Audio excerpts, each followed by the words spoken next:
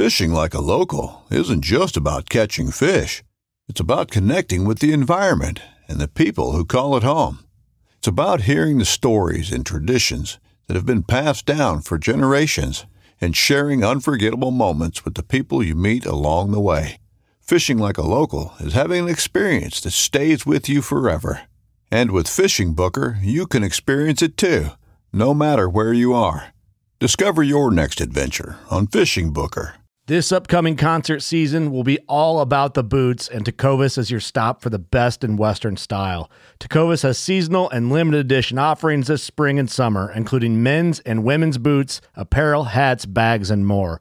All Tecovas boots are made by hand in a time-honored tradition with timeless styles that are always on trend. And Tecovas has first wear comfort with little to no break-in period. It's hard to find this level of comfort paired with this level of style.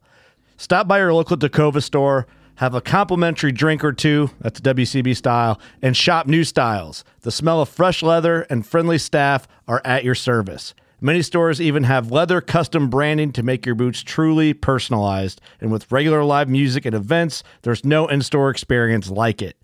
If you can't make it into a store, just visit tecovas.com. That's TECOVAS.com. They offer free shipping on all boots, as well as free returns and exchanges, and ship right to your door. Go to tecovas.com and find your new favorite pair of boots today.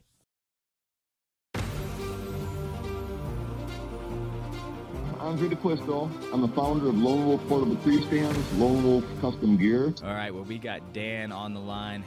And I started thinking, I probably shouldn't have shared those pictures. All right, guys, we got Don Higgins on. Anything that's got to do with chasing big deer, I've got my hands in it somehow. So. Well, my name's John Eberhart. The first one that comes to mind was early in my career. I'm Scott Buckley from Iowa. I had jumped him in the summer, too. He jumped up in that swamp grass down in the bottom lake. And, yeah, that's what I'm doing. I'm chasing it. There ain't nothing stopping me. Justin Hollinsworth. I'm with Whitetail Addictions and Lone Wolf Custom Gear. So what are we talking about tonight? We're talking about the one that got away. They talked about a deer that you didn't get it done on for some reason. So go ahead and get into the story of the one that got away. Welcome to the Whitetail Legacy Podcast, coming in your ear holes with the One That Got Away series, episode 1 coming at you hardcore, and we got an absolute legend on talking about the one that got away, Andre DeQuisto, guys. He was late to come on to the ship of the One That Got Away series, so he missed the boat for the video that we put together, Grant put together. So we wanted to make it up, so we're going to put him first. Absolute legend, been hunting a long time, killing giants, been innovating the tree stand company, in industry for a long time. Really good podcast. A lot of tactic talk in this one. Kind of more of a tactic talk than a one that got away, but a little bit of that mixed together, so that's always good. But let's get into the people who make this possible. We're going to get in the show. We're going to start off with Underwarmer this week. Like I said, it's another company that wanted to reach out and get some whitetail hunters their information, but this is great for hunting, guys. If you plan on doing an all-day sit in late season, this will keep you comfortable and let you sit longer. You can also reseal and reuse this heated vest, and you can put it back in an airtight bag and reuse for the next day. $10.99. You got 12 hours to use, so you could potentially get 3 or 4 hunts out of this thing, depending on how long you're setting. Most of the time, late season, you're only setting for 3 hours. Right. So you could damn near get a full week of hunting out of one of these vests to make you last that 3 hours in the stand. You can find out more at underwarmer.com. All right, you got last breath over there? Yeah, guys. I'm sure you guys have heard by now the latest YouTube, per se, restrictions on monetization or whatever. But if you guys are going to shift platforms or such, if you so desire there, Last Breath TV is also on Carbon TV, and you can watch all of their shows on there, and be sure to up that Carbon score for them. All right, let's do Riton Optics. This is the second week we're mentioning them. I wanted to give you the Riton Promise this week. I thought this was pretty cool. As a company founded by law enforcement and military veterans, we take our commitment to service seriously. Beyond being members of the Riton team, we are also hunters, marksmen, outdoorsmen, and women and ultimately consumers just like you. For that reason, we base our standards for service on the golden rule, as we will always provide you with the level of service that we expect to receive as consumers. I think this is key in their, unlimited lifetime warranty. Yeah. Receiving something back in 48 hours. If you have a problem with the binos or the scope or whatever, it's hunting season, you drop your binos and you have something replaced in 48 hours. They go back out there. That's Pretty top tier incredible. customer service. So it's pretty awesome. The service that they're going to try to exceed your expectation, remind you of the times when good service was not a rarity. So you can find out more about them at rideonoptics.com. All right, we're getting into Exodus. Photos right now are getting very important. You're really paying attention to all the detail in them. One thing that can happen is pink or black photos with your trail cameras. And just a disclaimer, it is not your flash that is malfunctioning. The flash in most cameras nowadays are LED bulbs, and that means that they are going to rarely fail. So what is happening with your pink or black photos is that it's the IR filter that's stuck over the lens. It's a mechanical device in there, and it goes over the lens. So it's stuck either open or shut, and you can manipulate that with a flashlight or a dark room and figure out what is going on.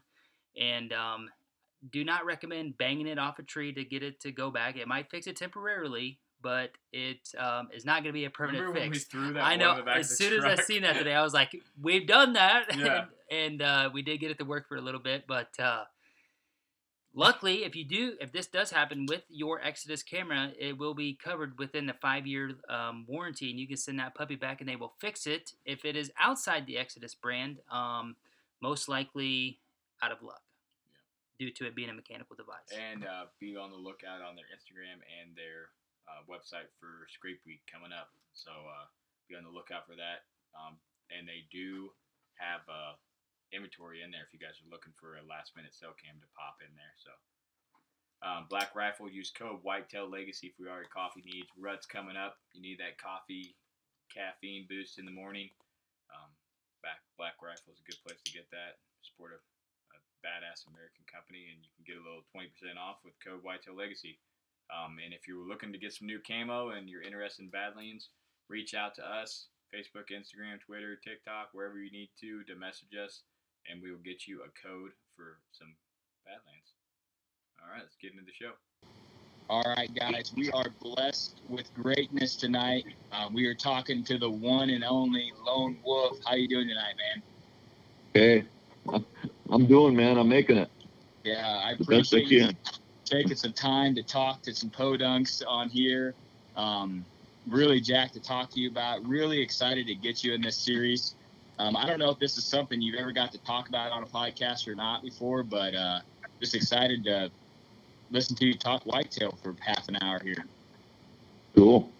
I enjoy doing it. Wish I had more time to do it, Yeah, I know you're a busy man with a lot of stuff going on, and but it seems like you're. I always talk to like Heath and guys like you, and I just hope I have the passion to get out there and still hang and hunt, make moves, and when you get up there in the age a little bit, you're out there making us look, soft. Yeah. I don't know, but I'm feeling it, brother. I turned 60 last year, and I'm feeling it, but I think you can rely on some experience, so I don't have to go at it so hard physically. So. Yeah, definitely. That definitely plays a role when you can get in there and you're like, all right, this is where I need to be. I know. Then you ain't got to make the 87 mistakes that we make carrying the stand around, and then you walk around for a mile and you're like, there's nowhere I want to set up in here at all, and then you end up back in the truck. So. Yeah. That needs to be a goal we have, Cody, is in 30 years, we just rely on the experience so we're not out there kicking our own ass. Yeah. Yeah. Sometimes it's fun to kick your own ass, but years ago when I was younger, did some elk hunting, and it was kind of bow hunting and an athletic deal, combined two passions, and it was used to like to work out and things of that nature, but now with scent control and all that, I'm real careful and try not to break the sweat and get in easy and getting stealthy and just relying on what I learned over the years, Yeah. That's definitely what it ended up being. You get that much experience, that many kills. Just so if anybody's lived under a rock and don't know who you are, give them a brief introduction of who you are and what you do. So, Andre DeQuisto, I'm the founder of Lone Wolf Portable Tree Stands, Lone Wolf Custom Gear. I have been designing in the tree stand business for around 40 years now.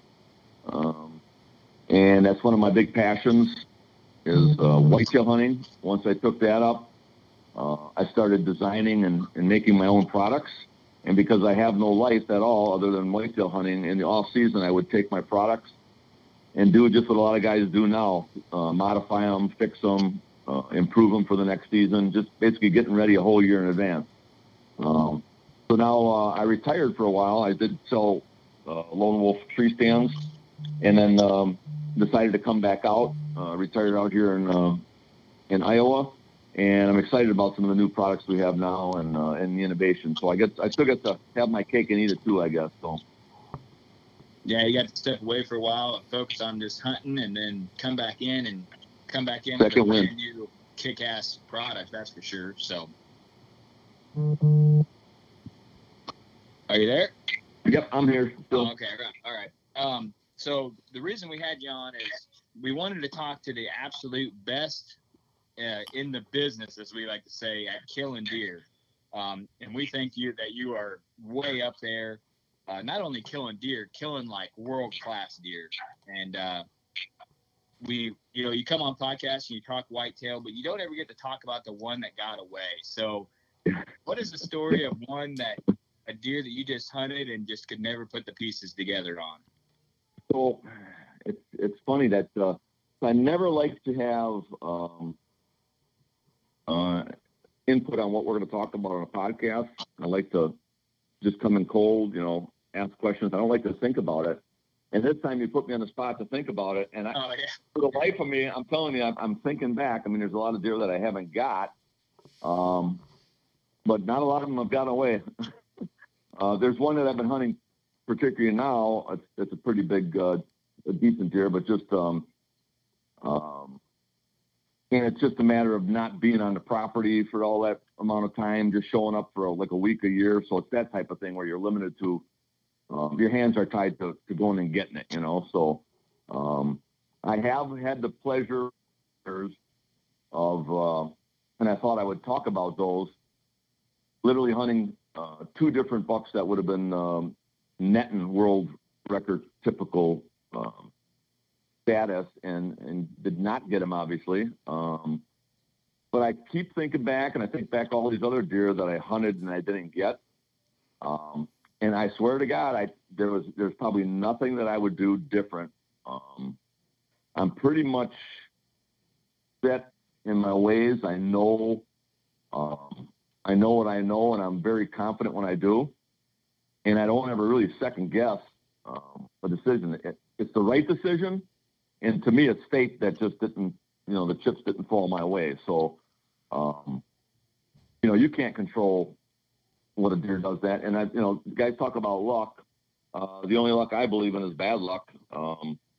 And I'm not a real lucky guy. So if a deer could come down a trail and, make a turn to come to you or make a turn to go away, 99% of the time, I think he's gonna go the other way. I just don't have that luck. So over the years, I just kind of got it in my head.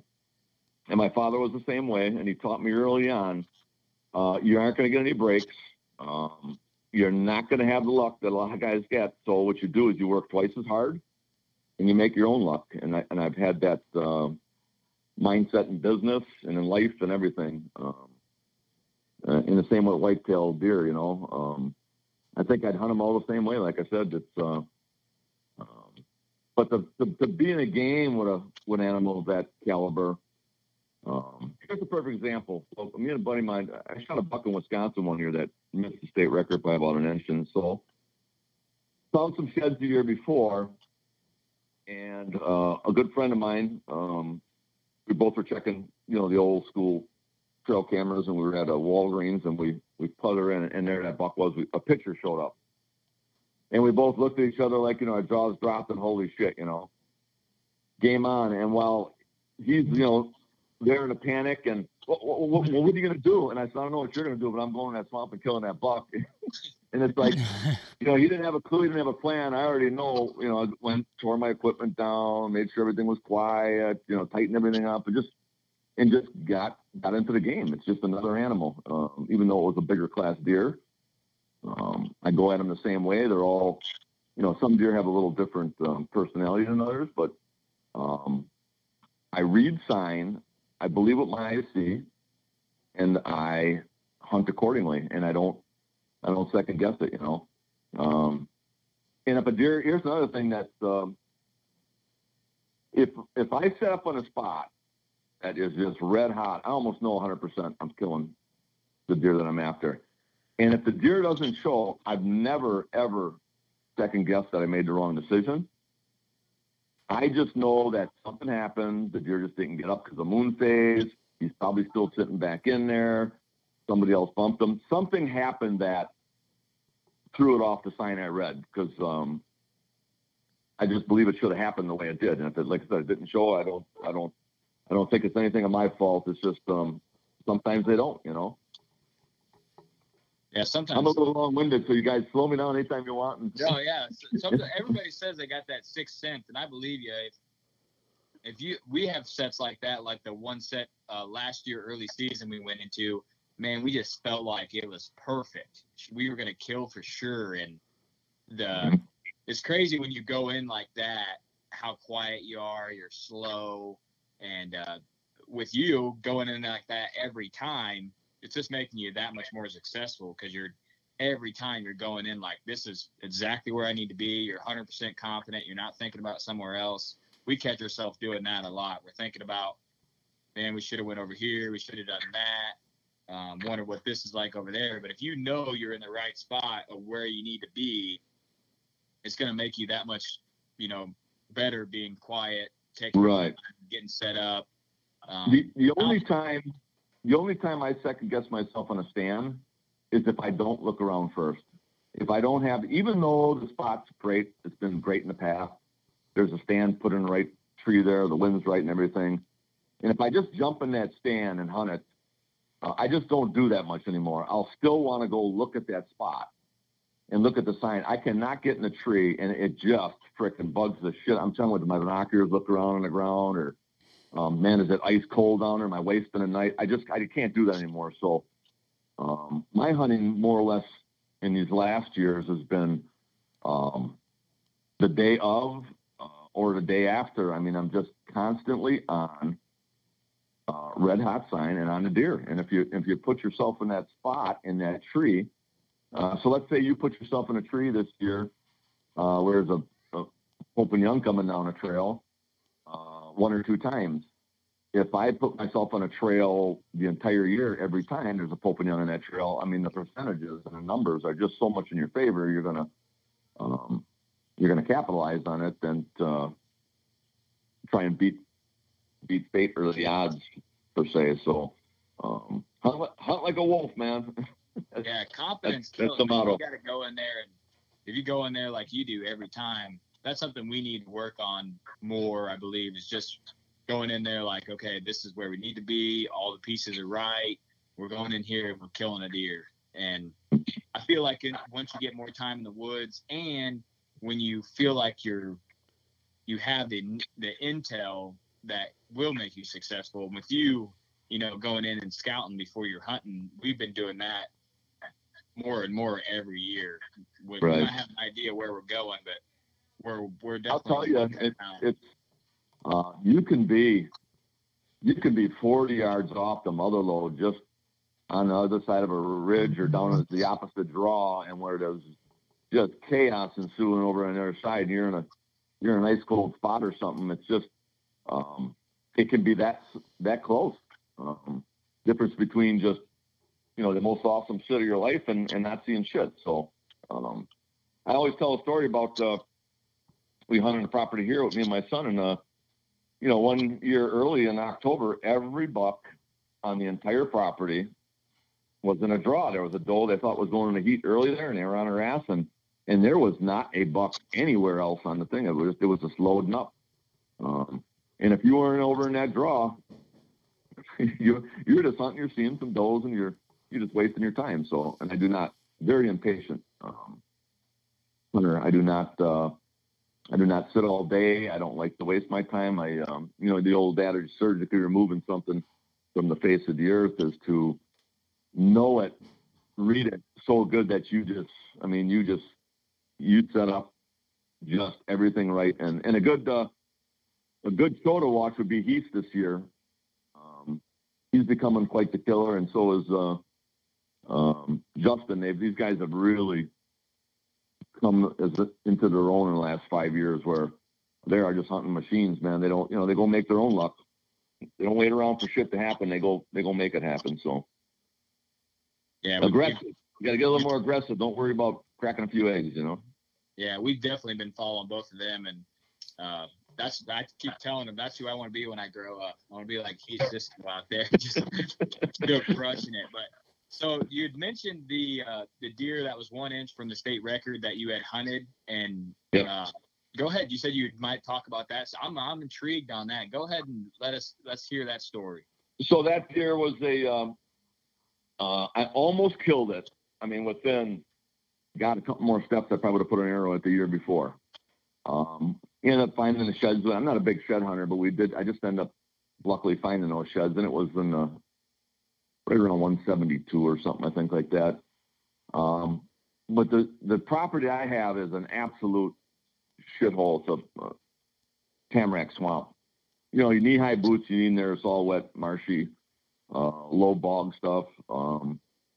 And that deer was living in there. And there's the deer. I got all my shit together. I got all my equipment. Now we're filming for a show, so you got camera, you got extra arm, and back then the stuff wasn't as light as it was now. And I went in there 2 days, and I thought, it's just fucking busting my ass. There's just no fucking way this is happening. So I decided to back out, figure out where that deer was, and then just hunt him as he comes out of the swamp onto the dry ground, and changed up my tactics, and it worked.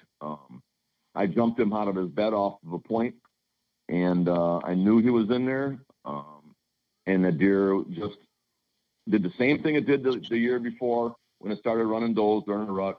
Come out on my property. I got some dry ground there too, and we were just running that circuit. My brother was seeing them all last year do the same thing. So made the right move. I don't know. I mean, I might have still tied into him back in the shit, or in the suck, I call it. It's but that one had to be a little bit more of a patient deal, where I'm normally pretty aggressive at going at them.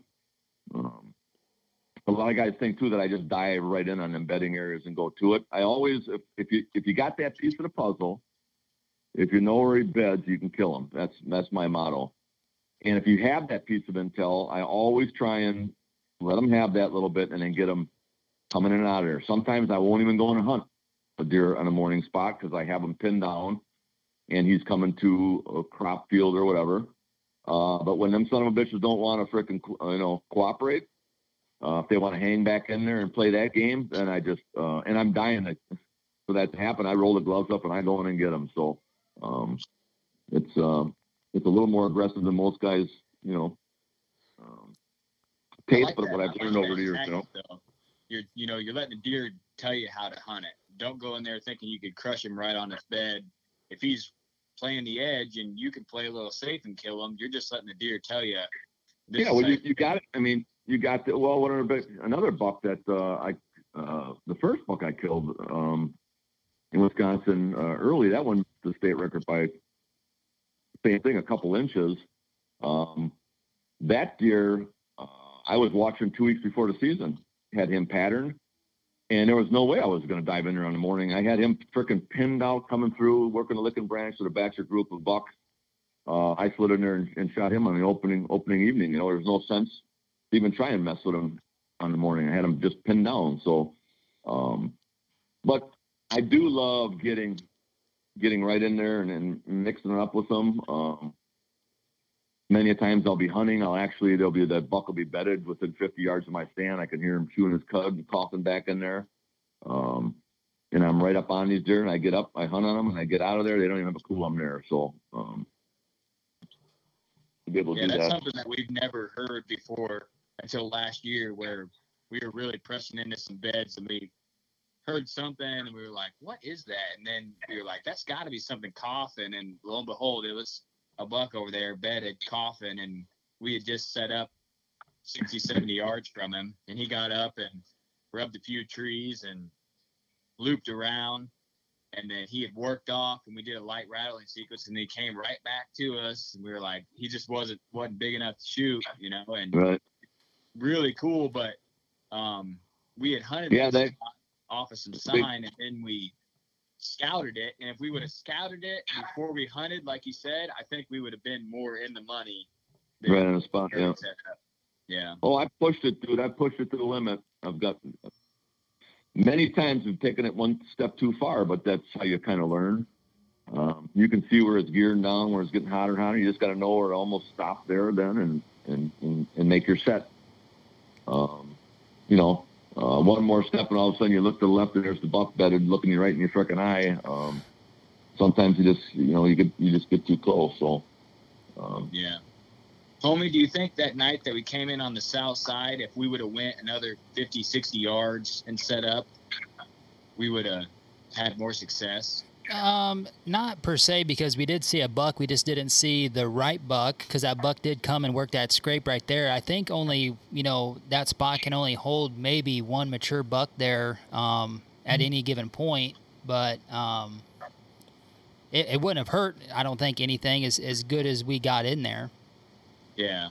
I mean, we can hunt the north side of this spot and the south side with the wind, but like I was talking to you before, there's just bucks right now that are just being silly and doing the same thing like 12 minutes apart in the daylight, coming out the same trail, right out of his bed.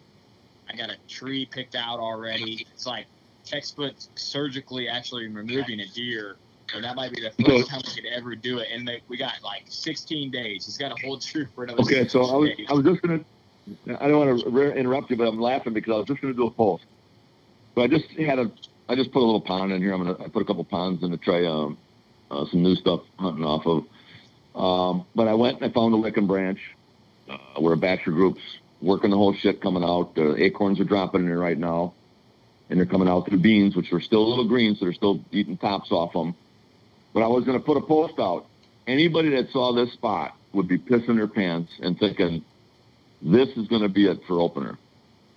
That whole scenario, to set a stand up right there right now would be ridiculous to me, because them acorns will be either gone or rotten by that time. So that window closes. They'll be breaking up in hardhorn here pretty soon, so that licking branch will be busting up, and the beans are right now turning and they're not hitting it. So that's a spot that I've seen here today. If I could set up that stand right there and guarantee you 100% I could kill a buck out of it today. 16 days from now, I don't think so. So not that I'm going to leave it for dead. Those deer are obviously going to move up and change up, and they'll be still in there. But that particular spot, and that's how it is through the whole season. As the seasons change, as the deers change, and as pre-rut comes in, and they do what they do, all that stuff is a constant moving, blowing monster to deal with, and you just can't park it, man. You got to stay on reading it, what they're doing when the crops change. Not knowing that, years ago we had to do, like I told you about. I sat 2 weeks before season glassing big old open marsh cattails watching. We don't have to do that shit anymore. We got electric devices that can do that for us. Yeah. And that's great intel. And then during the season, it's, I still utilize them in a little different way. I never go in anymore and really check cameras heavily. I have a bunch of cameras in and around the property that if I'm in that area hunting and then something develops there, and on the way out, I'll grab a card and see just what was there. I mean, we did that with Justin's buck this year. Pulled a card and had his deer where we seen him slipping in and out of that woodlot on that trail, which verified what we already read and knew. But it's great intel. But don't let it be a crutch. I have a lot of guys I know that because they ain't seen them on their cameras, or they're not getting them, they're not moving. Like right now, the cameras go dead on minerals and all that. The deer start moving into things change up. The most important thing is to get your lead on what you want. That's what that tool is there for, and then you got it's game on, right? You're not guessing. How often are you seeing a buck change up his tendencies from year to year? Are you seeing, every other buck stay about the same and every other buck change up year to year, or are more deer staying consistent year after year? Like we hear people say, he was here October 27th and he was here the next year, October 28th, within that 36-hour time frame. Yeah, is that something you're seeing? I've experienced that too, which is pretty spooky on that. But what changes up most of a whitetail's deal is these crop rotations change.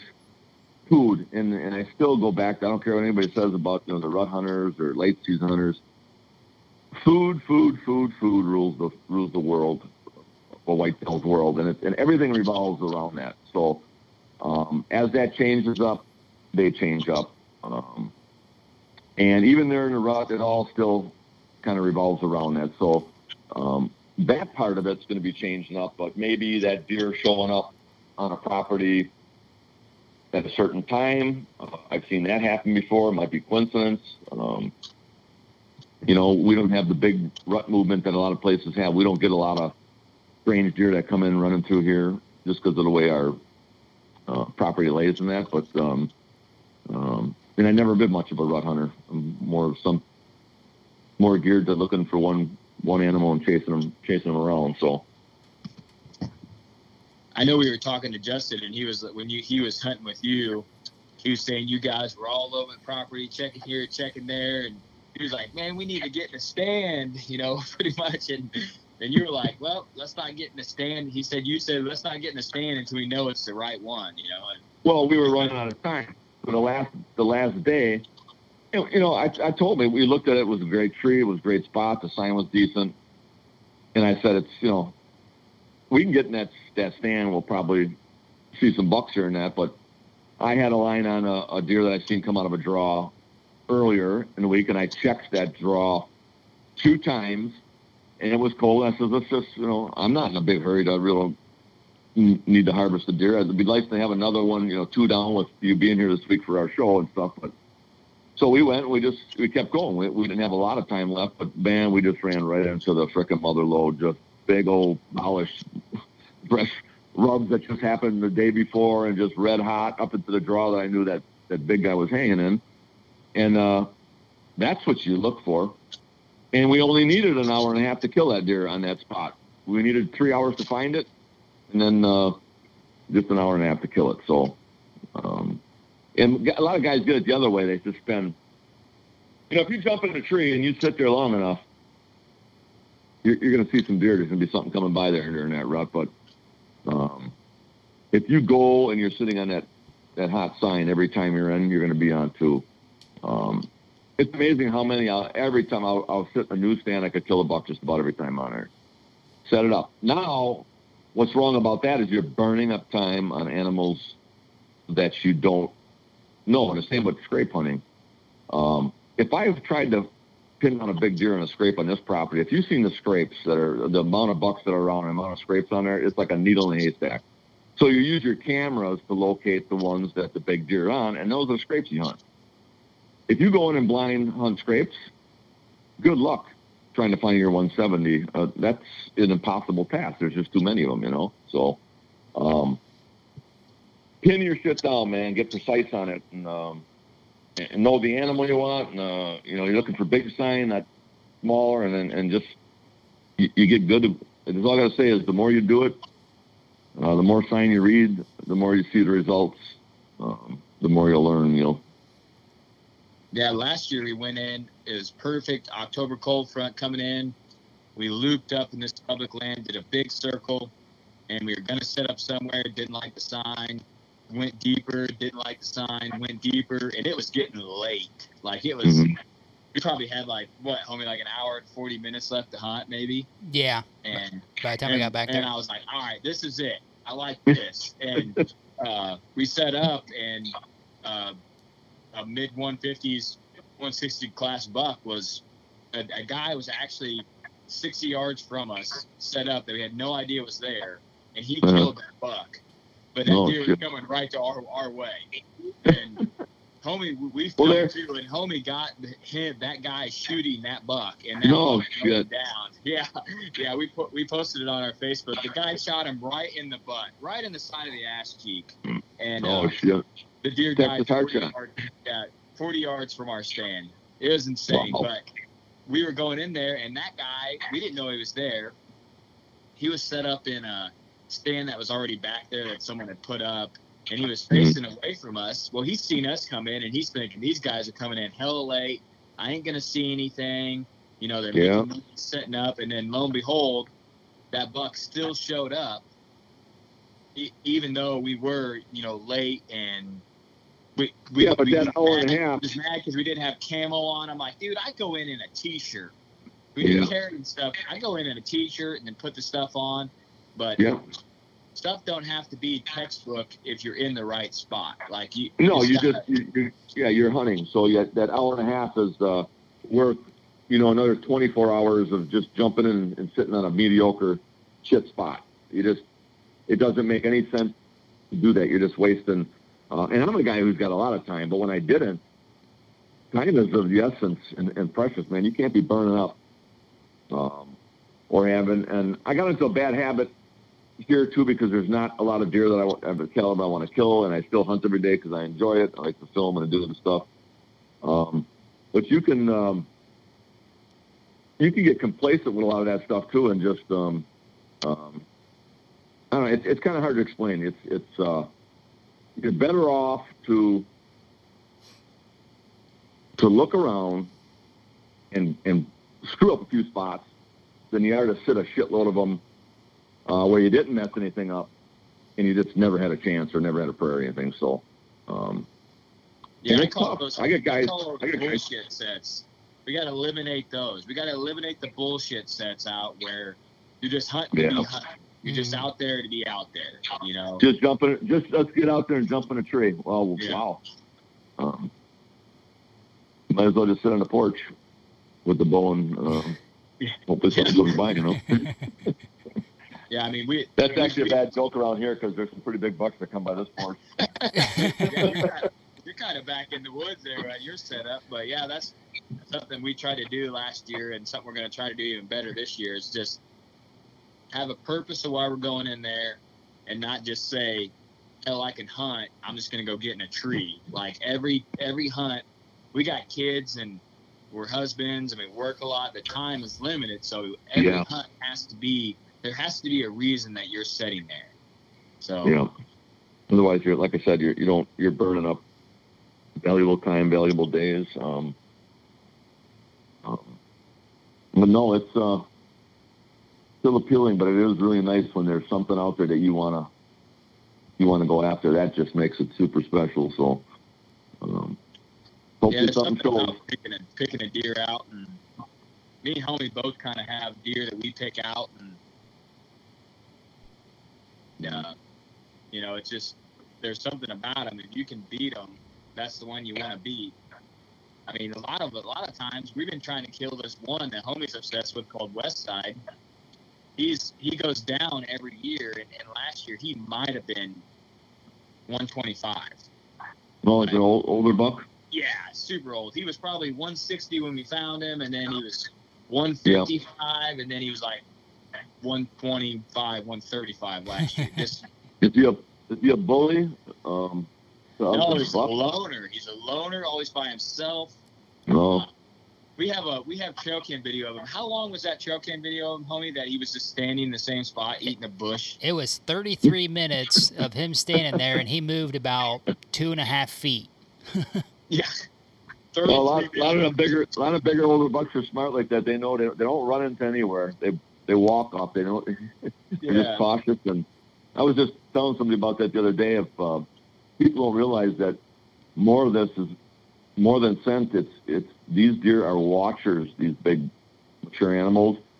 And I've had deer come out and then just sense something will be up and stop. These huge bucks and not move a frickin' flex a muscle on their body for 20 frickin' minutes straight and just stare your way. And you just crumble.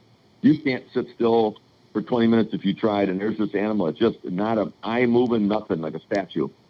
How the hell do you beat something like that looking your direction? You know, it's tough. Yeah. So, Yeah, last year the deer I killed was probably a 3-year-old, and if he would have been a 4-year-old, me and homie were both like, no way we'd have killed that deer. Because he looked at us for 3 minutes, and he knew we were there. Jake knew that we were there, and then he was just like, I'm going to turn broadside at 20. I'm like, what are you doing? I don't think this guy can shoot. I'm going to give him his shot. I'm gonna, this guy does not look like he can make this shot. I'm going to go risk it. I really want to go this way. But, yeah, if it would have been an older deer, that deer would have been like, no, he would have backpedaled out of there and been gone. But this deer is like, all right. Yeah, I joke around with some guys and say the safest spot in the woods is right underneath your frickin' tree. Yeah. my brother used to miss some pretty easy shots doing shit, and like just shaking my head like, wow. But yeah, it's a great game, man. It's a new game with all this technology and all the stuff that's out there now. So I'm still not a big map guy and all that. So I might actually get a one of those. It was amazing. So Justin comes out here. He's hunting a property he's never seen before. He can call up Cody and get these pins dropped to him. This son of a bitch can find my stand in the dark easier than I can. He just right to the base of the trees with this fucking new technology and shit out there. So it's like I said, it's a changing game. I'll have to get with the times. Yeah, it used to be, all right, there's the stump, there's the rock, take a right, go, you know. Now you look at people's phones, they got 87 pins dropped. They know exactly where. I don't know how people find all their – if they run a bunch of trail cameras without pins, I'd be lost as hell. Yeah, well, that's funny because now getting a little old up there, I used to not forget a track, every little piece of sign that, you know, your mind's fresher, younger, and now it's like I got all these cameras on. Like, where the hell is, you know, it's almost like you got to be driving that way and all of a sudden remember that there's so many out there that you could just I find them shed hunting that are left on the trees that forgot where they're, you know. But I do have a camera company, so I can have some numbers out there. Yeah, that helps. Got some spares in the closet waiting. I'll put a camera on, like I'll be doing it again this year, just to learn shit. So I'll put cameras on what I call these, they're almost like a community rubs. The ones that I get opened every year on pretty big trees. And a lot of different bucks will rub them, and I'll put those on there and leave them all year and just watch what happens on those from the first time they start hitting them to through the season. It's kind of interesting to learn stuff that way where you know, this is private ground. You don't have to worry about someone ripping it off. But I had a camera out last year that literally an entire year, and I seen a buck. And the batteries lasted that whole time because there was a lot of pictures being taken. I was just on a trail in our bottoms, and that deer, I got him in velvet. I got him, you know, growing his rack. I got him through the season, working scrapes. I got when he dropped his antlers. The whole life cycle of that buck coming through that draw on our main property is pretty interesting to see. That you have a deer that would live, you know, pretty much through the whole season right in. And it's a big pinch point, so they have to come on through there. But you learn stuff by seeing that and putting all that, you know, where you wouldn't have. Yeah, those community rubs is not something that a lot of people find and run cams on. A lot of people just do them on scrapes, but that's how we knew if the 190 that we ended up killing 5 years ago, that's how we knew if he was on the property or not. He would go to that community rub every year and hit that rub. And rip her open. Yeah, and you would go back there and there'd be nothing, and then it would be like a light switch, and it was the most fun time you've ever seen in your life, you know. And but what was crazy is if a guy walked in there, he would just think that it was dynamite set up. And what we have, one deer in daylight there and a whole year, homie? Yep, one in shooting light. Yep. One in. Yeah, imagine that, eh?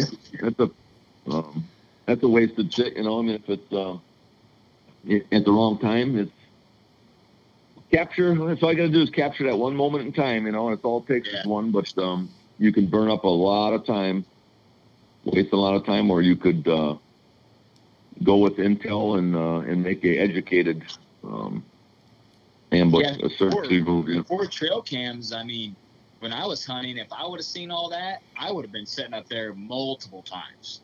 Yeah. When you have homie, you would have there's no way you could have not been in there.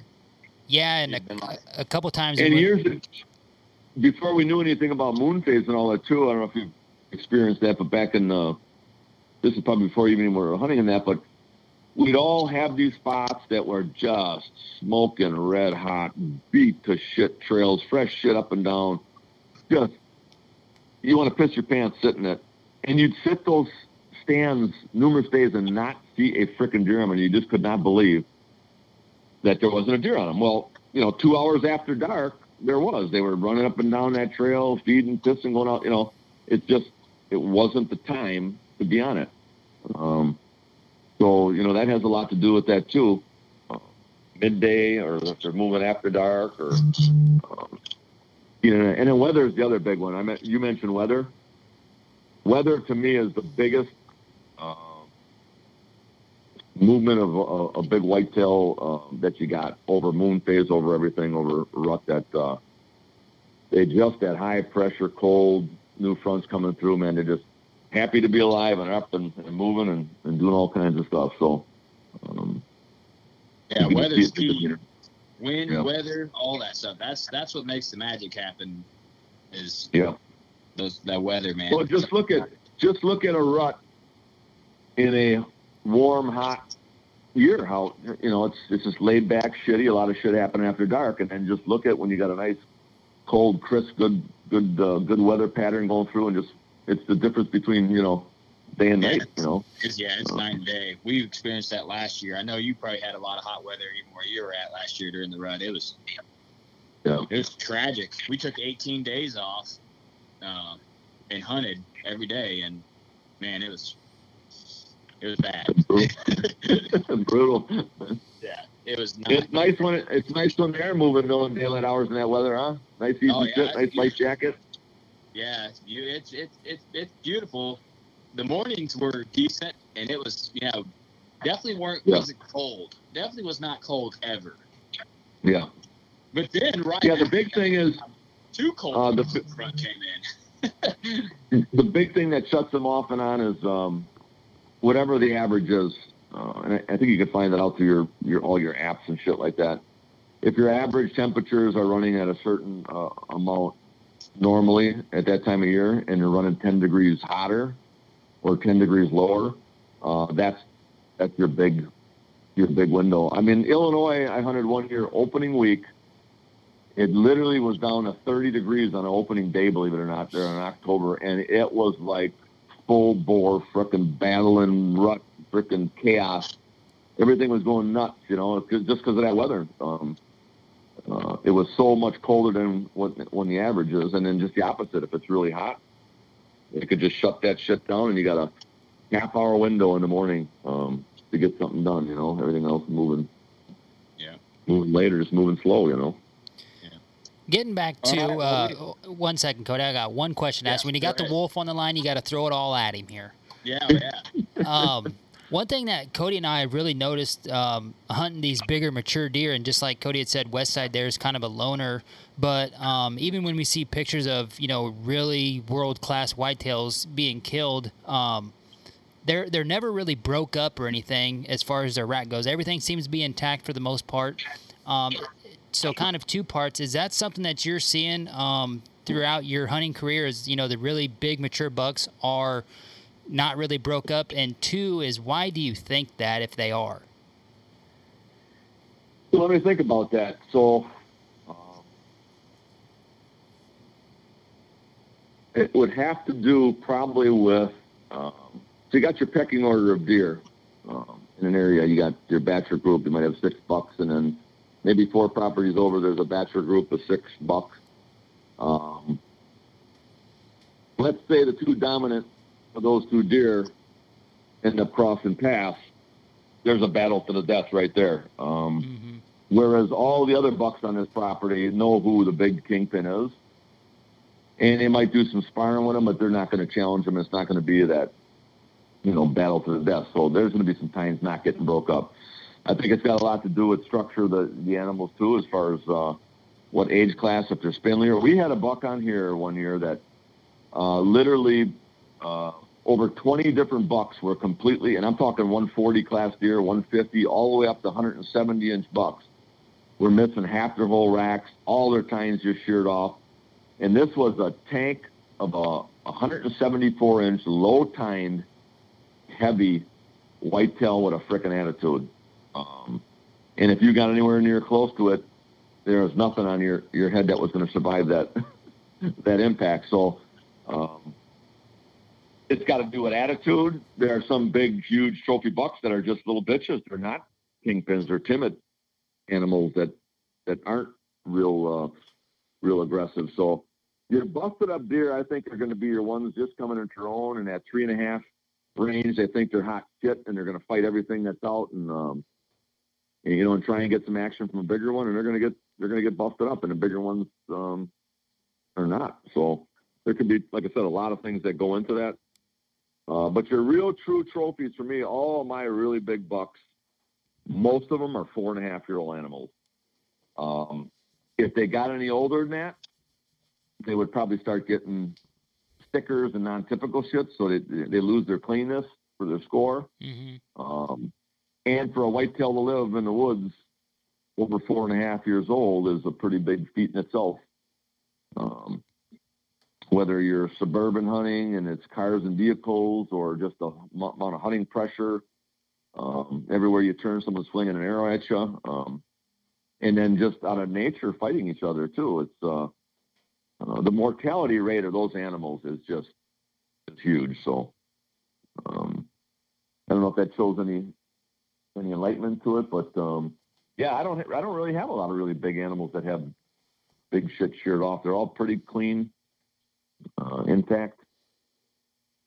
Yeah, what we've noticed around here is when you get those really big, like the 170 and betters that we've been hunting, they aren't missing a kicker. Like, yeah, who's gonna jag with them and stuff? Yeah, I mean, I don't, and I've tried snort wheezing at those deer and stuff, and every time it is not worked.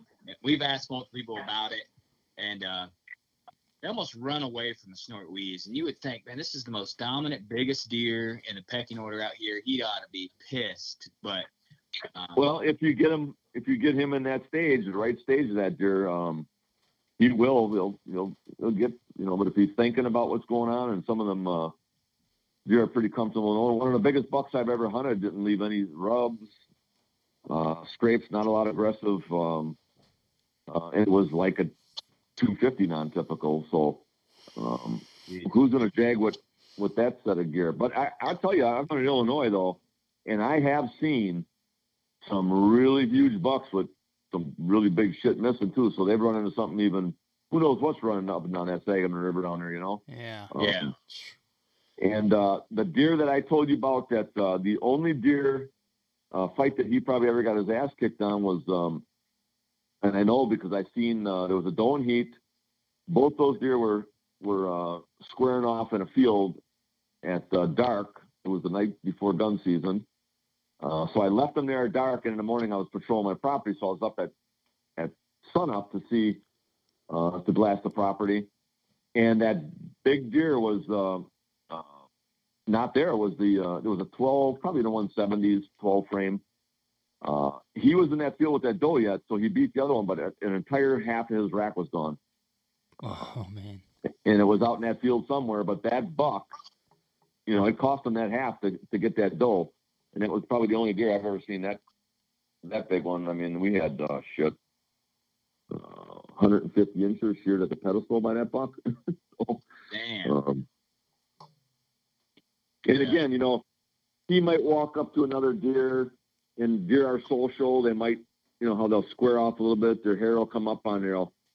Maybe touch noses and give a little shot. I bet this thing would come up in more of a passive way, and then when a deer would come up on him, he just let that frickin' massive rack just go 100% on him and just smash the shit out of him. I would love to see that on video. Yeah. Them tines just shearing off. They're like they were corn stalks. That That's insane. Oh, and it was a big animal too, dude. Big animal. Yeah, that definitely helps. And I know we never killed that deer, but we found it dead during mushroom season. So we have his rack up in the barn here. So nice. That's cool. As a tyrant. Well, we don't want to take up much more of your time. We appreciate you coming on and talking whitetail with us. Just huge respect for what you've done for the hunting community and for podcasts coming on. Everyone you come on, you're a wealth of knowledge. I know you're busy as hell, but for guys like us that are just really trying to learn and absorb any content we can, I really appreciate you taking time on shows and putting it out there so people can hear you speak. Well, that's two ways, man. I appreciate you guys having me on and wanting to listen and learn. And again, take what we all, everybody else, these older guys tell you. Take that with a grain of salt, learn it, and then also figure out your own little system or groove, Everybody's got their own little tactics or what they've learned, and once you figure that out, replicate it, and you'll do good, You're in the right neck of the woods, so. Yeah, we've been blessed to be in. That's the biggest part. And where big bucks like to live, and we've hunted long enough to where we find them, and every year we hunt the spots and there's big deer there. So my God, until something changes, I'm staying right here. Yeah, I wouldn't move. No, not gonna venture off too far. Just go where I know that I want to be and try to make it happen. But like I said, appreciate you coming on tonight. Cool.